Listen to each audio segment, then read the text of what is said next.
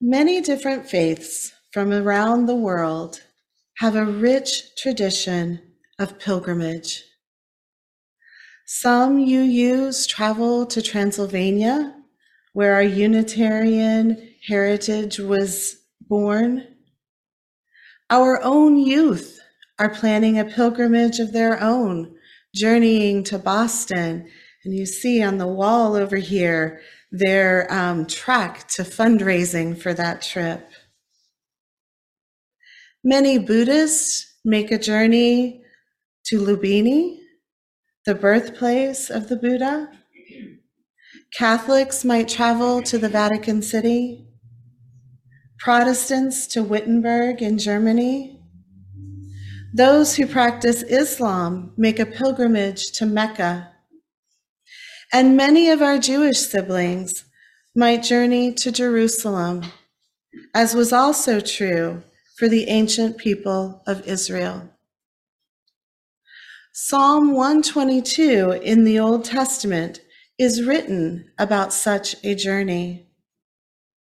I share this psalm with you now. How I rejoiced when they said to me, "Let's go to the house of Yahweh."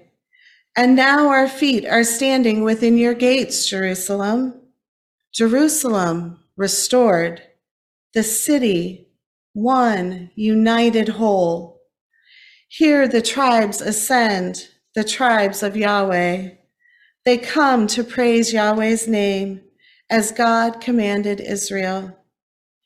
Here where the tribunals of justice are, the judgment seats of David's house. Pray for peace within Jerusalem. May those who love you prosper. May peace be within your walls. For the sake of my family and friends, I say, peace be within you. For the sake of Yahweh our God, I will seek your good.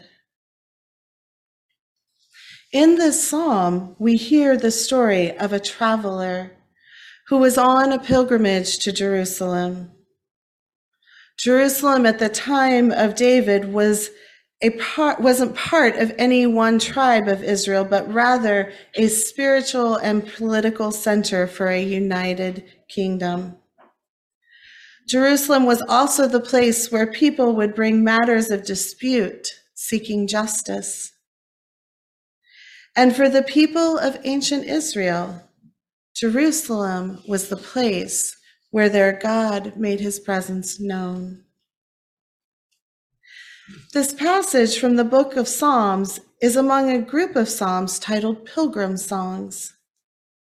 Not only do these songs tell the story of a pilgrimage to Jerusalem, but it's also believed that these psalms have been sung by those who were themselves making a journey to this holy land. The traveler in this song has just arrived within the city gates, and they are filled with anticipation at the arrival in this holy city.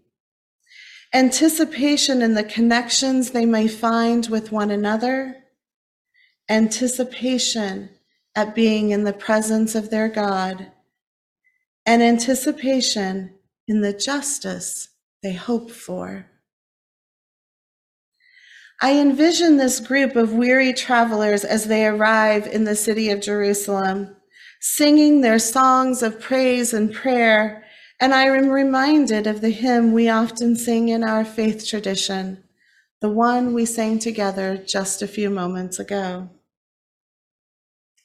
Come, come, whoever you are, wanderer, worshiper, lover of leaving. Ours is no caravan of despair. Come, yet again, come. These words were written by the 13th century poet Rumi, and we sing this often as a welcome or an opening in our services. And then there's also that descant. Though you've broken your vows 1,000 times. Much like the travelers from the Old Testament, we too are on a journey seeking wholeness, connection to something larger than ourselves, connection perhaps to a God known by many names and by no name at all. And in this journey, we know that we will stumble, we'll break our promises to each other, to the universe, and to ourselves. But this traveling song invites us to come yet again, come, to be renewed in our connections, to make promises again, striving always to live into the covenant that we make with one another. Like the ancient people of Israel, we come weary from the journey, but filled with joy and seeking connection. Upon their arrival in the city, the travelers from our passage pray for peace, prosperity, and security. They offer peace and blessings to one another, and they renew their commitment to seeking good in the world. Though they've broken their vows 1,000 times, still they come, offering prayer and in the spirit of anticipation, open to the experience of the holy.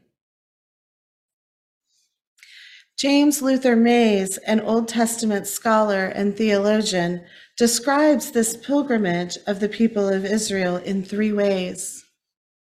The first, he says, is pilgrimage as a journey of joy.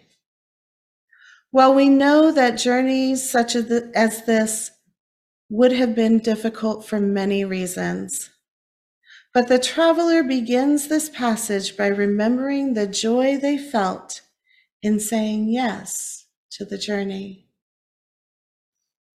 Most summers, my daughters and I make a pilgrimage of sorts to the place where I grew up, just outside of Kansas City. Our journey is long, as we usually drive the 17 hours, but it's also filled with joy. There's great anticipation as we pack our suitcases and load our car. We start early in the morning, even before the summer sun rises in the sky. My children are older now, but I remember driving across the open plains with the radio blasting, all 3 of us singing along, or those quiet moments that lend themselves to conversations that seemed easier to have when you're in the car driving. I know the sense of anticipation that I feel with every fiber of my being as the city skyline comes into view for the first time. A knowing that this is a moment of connection to the people who knew me before I knew myself, to my ancestors, those who still walk this earth, and those who, even though they have passed on, feel closer in this place. And the way I feel connected and grounded when my feet touch the earth that formed me, the same earth where I used to run barefoot in the grass as a child. Yes, pilgrimage is a journey of joy. Mays also describes pilgrimage as a journey of unity, and not just any unity, but he says harmonious unity lost in ordinary life. Let me say that again. Pilgrimage is a journey of harmonious unity lost in ordinary life. The last 2.5 years have left many of us longing for unity and harmony. We are so often divided that even open dialogue can feel hopeless. And recently there have been calls from many to be mindful of what we say and the ideas that we put out into the world, it seems that somewhere along the way, some seem to have forgotten that our words matter. How we speak to one another matters and has consequences. We long for connection, connection that is real and honest, connection that says, I see you. Your life is precious. You are beautiful and holy.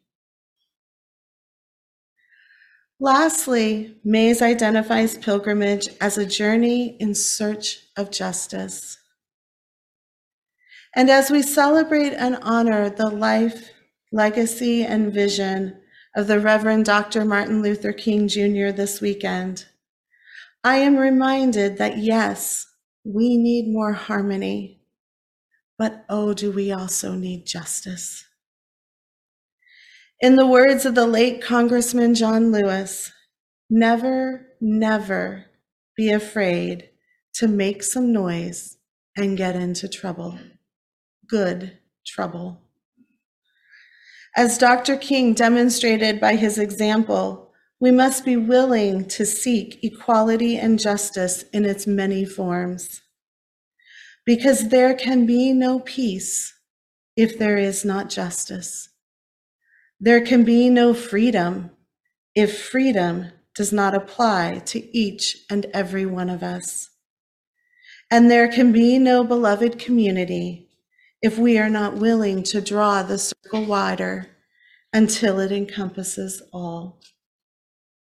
Those of us whose experiences have been centered, who walk through this world experiencing privileges that we did nothing to earn, have an obligation to move the boundaries and center the experiences of those on the margins. In the Psalms, our traveler ends the passage by declaring, I will seek your good. May we too seek to do what is good and just. And so as we find ourselves with a new year of opportunity unfolding before us, I invite us all to view this coming year as a pilgrimage, a journey. If the past 3 years have taught us anything, it's that we know not what lies ahead of us. Life is full of uncertainty.